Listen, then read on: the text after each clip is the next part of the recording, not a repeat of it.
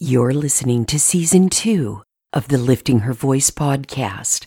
This is episode number 163, and today we'll read Job chapters 38 to 39 together.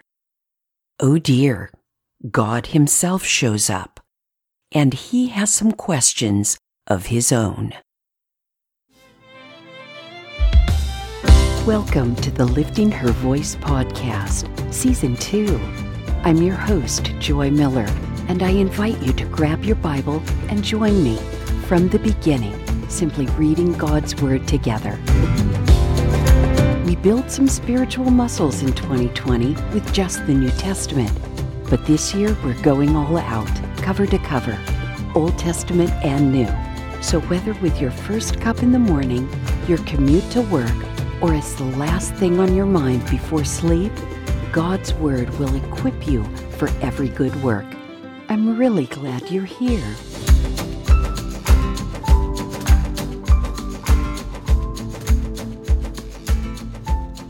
Job, chapter 38.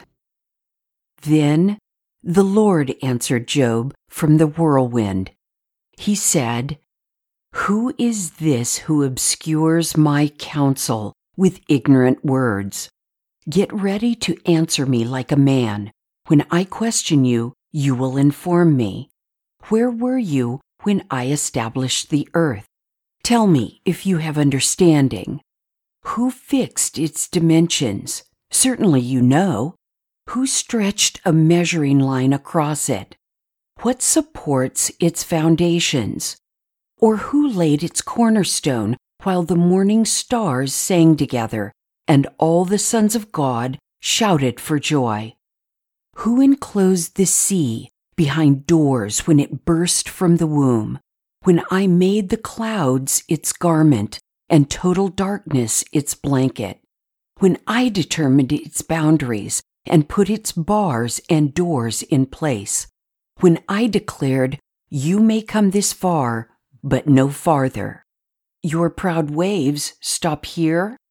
Have you ever in your life commanded the morning or assigned the dawn its place, so it may seize the edges of the earth and shake the wicked out of it?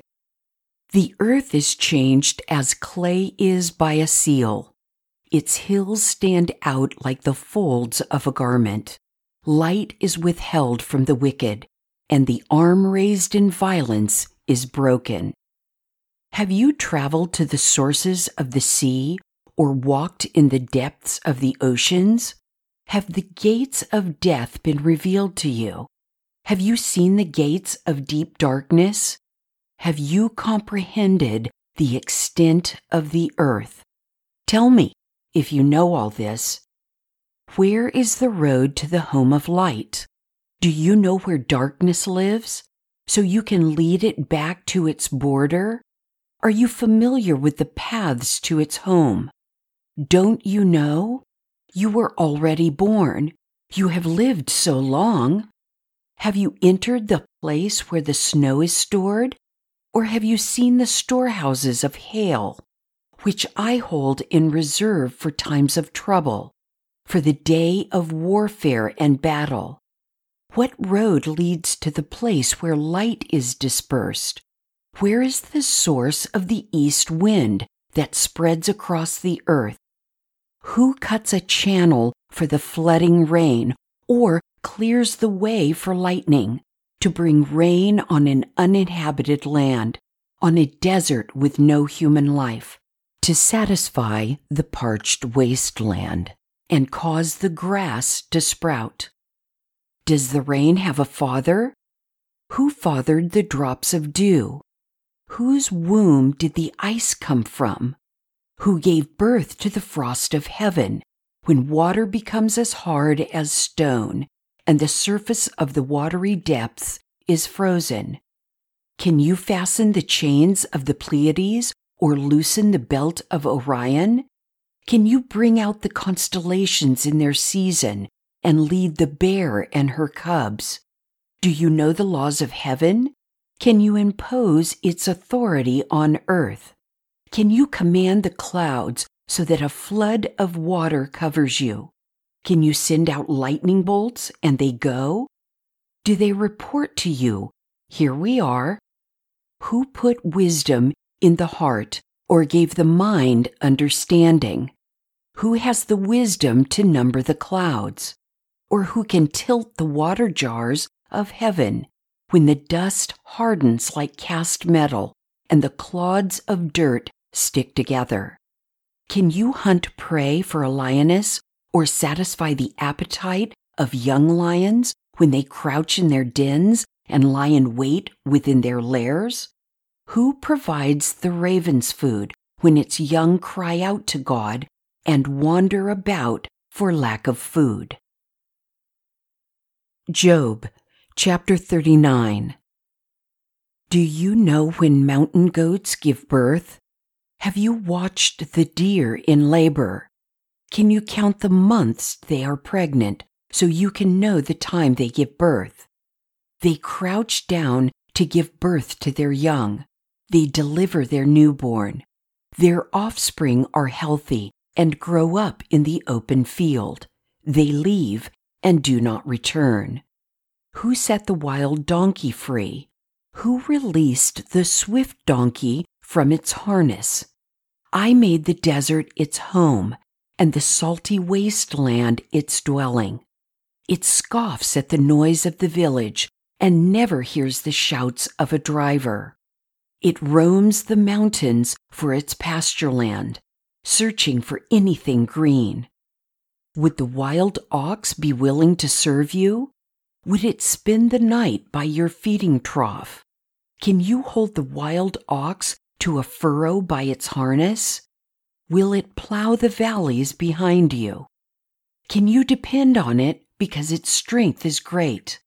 Would you leave it to do your hard work? Can you trust the wild ox to harvest your grain and bring it to your threshing floor?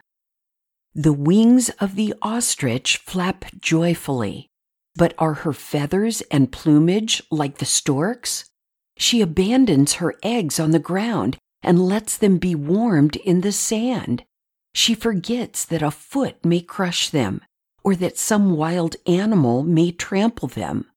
She treats her young harshly, as if they were not her own, with no fear that her labor may have been in vain. For God has deprived her of wisdom. He has not endowed her with understanding. When she proudly spreads her wings, she laughs at the horse and its rider. Do you give strength to the horse? Do you adorn his neck with a mane? Do you make him leap like a locust? His proud snorting fills one with terror. He paws in the valley and rejoices in his strength. He charges into battle. He laughs at fear, since he is afraid of nothing. He does not run from the sword. A quiver rattles at his side, along with a flashing spear and a javelin. He charges ahead with trembling rage. He cannot stand still at the sound of the ram's horn. When the ram's horn blasts, he snorts defiantly. He smells the battle from a distance. He hears the officers' shouts and the battle cry. Does the hawk take flight by your understanding and spread its wings to the south? Does the eagle soar at your command and make its nest on high?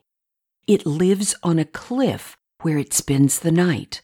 Its stronghold is on a rocky crag. From there it searches for prey. Its eyes penetrate the distance. Its brood gulps down blood, and where the slain are, it is there. Did you notice that God never really addresses any of Job's questions? I will repeat here again what we teach the kids. First key assumption of the gospel is God rules. He is God, and he doesn't have to explain himself to anyone. And it seems that no one had to point that out to Job. He was properly humbled even before God opened his mouth. I am intensely curious about witnessing God showing up in a whirlwind. But Job reminds me that my curiosity would manifest quickly into abject fear. I have to share, this is the first time I've ever read these words, God's words, out loud. It was weird. I try to read them with the intonation that I imagine God would use, and it terrifies me. I am grateful for this reminder of reverence. What stood out to you in this episode where God shows up? I would love to hear your reflections at liftinghervoice.com, Facebook, Instagram, or Twitter. Thank you for joining me here today. I pray that by spending time in His Word every day, you will be changed. Visit me at liftinghervoice.com with your comments and questions. And don't forget to visit the blog page while you're there. If you like the podcast, it would be great if you'd give it a 5-star review and share it with everyone you know. Don't forget to subscribe wherever you get your podcasts. See you tomorrow.